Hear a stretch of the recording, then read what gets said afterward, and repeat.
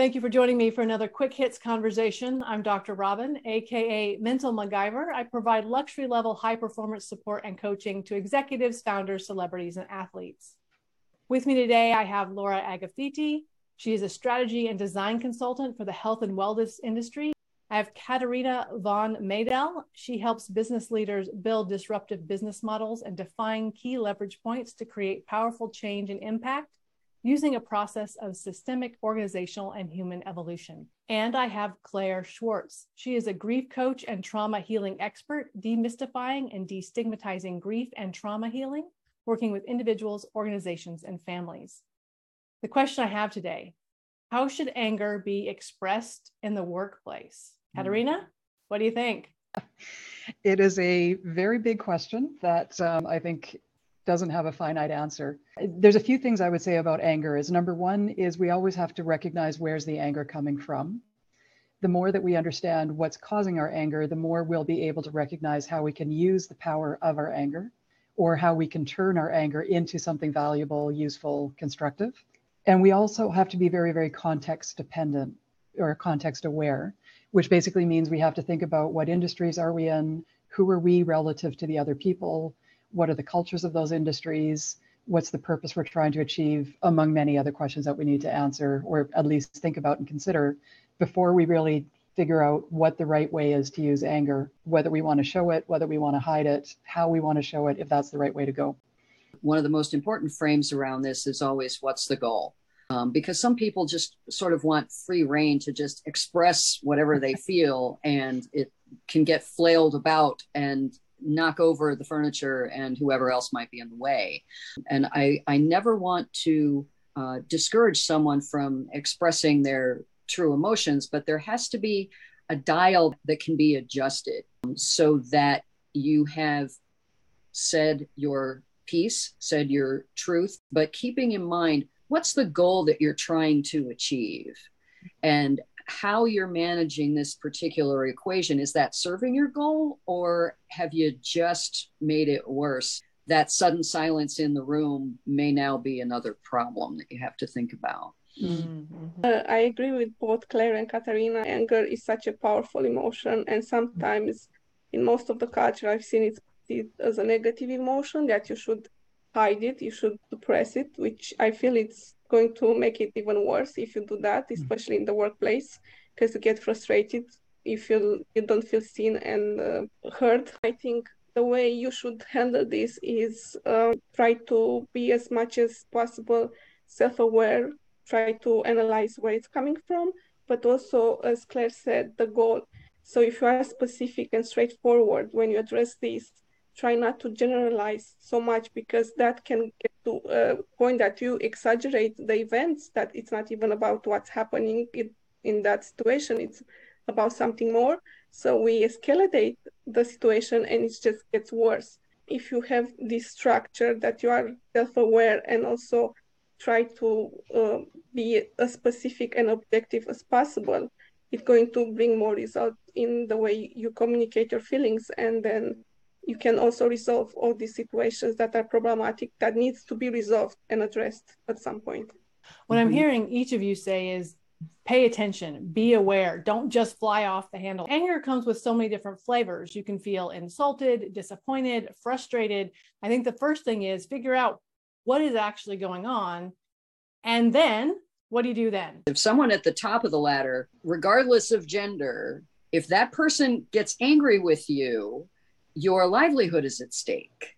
That's one of the reasons that in the workplace environment, that is extraordinarily threatening. That threatens your paycheck, your family, your health and safety. It can depend on where that person falls, but of course, there's power dynamics in every context. As Katarina rightly said, that the context matters hugely in every instance.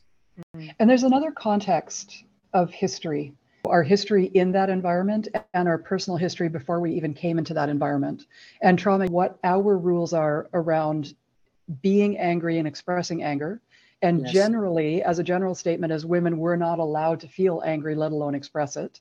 So Yes. when women express it, it actually can be really dangerous, and it's in really weird ways, compared to how men express it, right? Absolutely. And also we tend to internalize it more than men do because it's so deemed not acceptable for us to show it. But there's other elements of anger as well that are sort of related to trauma, but don't necessarily come from trauma, Yeah. which is, how do we process information based on experiences that we grew up with? If that's the pattern that you grew up with, then that's how you'll be more likely to react in the workplace as well. When you come from that unhealed pattern and you bring that to the workplace, then where you fall in the hierarchy becomes even more important. Yeah. And so if you come in a place of towards the top of the ladder and you are able to freely swing that around, that becomes an issue for everybody below you and around you. My question here is, because I hear both of sides, the person that doesn't have any trauma and has grown up in a healthy environment, and we have the other person who suffered a lot of things in their childhood. How do we approach this? How do we ask better questions? Do we stop and try to find the root of the cause, or we just dismiss it? Because from what you're talking here, it sounds like a really good scenario, but in reality, in the workplace, even in my old job, this didn't happen like that. So how do we approach this in the real life? There's a lot of research around adverse childhood experiences, Yep. which is called the ACEs score. Instead of asking the question of what's wrong with you, be curious and ask the question, what happened to you? What happened to you? Yeah. And both asking that question, what happened to you in the moment? And if the circumstances are right, what happened to you in the past? And obviously in a work situation, it's not the leader's job to be therapeutic. Yeah. They should be asking the question of what happened to you in that moment and how do I support you better, or whatever the best next questions are. And for us as individuals to then find people to work with where we can start asking the question of what did happen to us and how do we start grieving and healing. But the reality is, in the workplace, a lot of us are kind of islands and we have to do it on our own. And one thing that I found that has worked for me well in the past, if I was just able to say, I am angry and I need a break, that usually was enough to kind of say, okay, we're gonna kind of let this set. And I think that that's what people really need, is how do I handle it in the moment? I think, again, it's very contextual. I've worked in environments where I would never have admitted that I was angry because it would have meant that I lost, right? It's a power game. But I've also worked in environments where then people would rally around and say, okay, what do we need to do? But really what you need to do is first recognize it yourself. Whether you admit it to other people is context dependent, but you have to admit it yourself and then develop some coping strategies just so you can get your physiology to calm down, so that you can get your brain, your rational side, to sort of kick back in again. And then you sort of have to figure out what's next.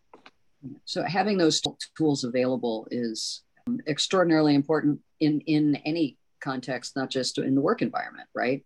And that's often the piece that's lacking. You need something that's much more sometimes elegant. It has to be languaged differently. It has to be framed differently. And sometimes we do need that moment to step back and go, hold on a second. Let me rummage through the toolbox. I know there's something here I can use that's going to serve me better than slamming the door and a string of expletives. That's just not going to serve the circumstances. It's a craft, it's a skill, and it is learnable. I'm still learning, to be honest. So it's been a journey for me, but I think I've got better since I reached out for help as well. I think it's very important, like Katarina said, to become very self-aware and start understanding what the problem is before reacting. And then from there, I try to put myself in different contexts and see why I reacted like that in the past and how can I react differently this time, and what was the source that triggered me. So if it would be something, an advice that I would give is try to discover yourself and try to put yourself in certain situations just to discover what triggers you. I can have different responses, but if I have these tools in my bag now and I kind of build a defense system it's easier for me to adapt in the world. Well, this is a really broad subject. We barely touched it. Thank you for having this conversation with me. I look forward to speaking to each of you again really soon.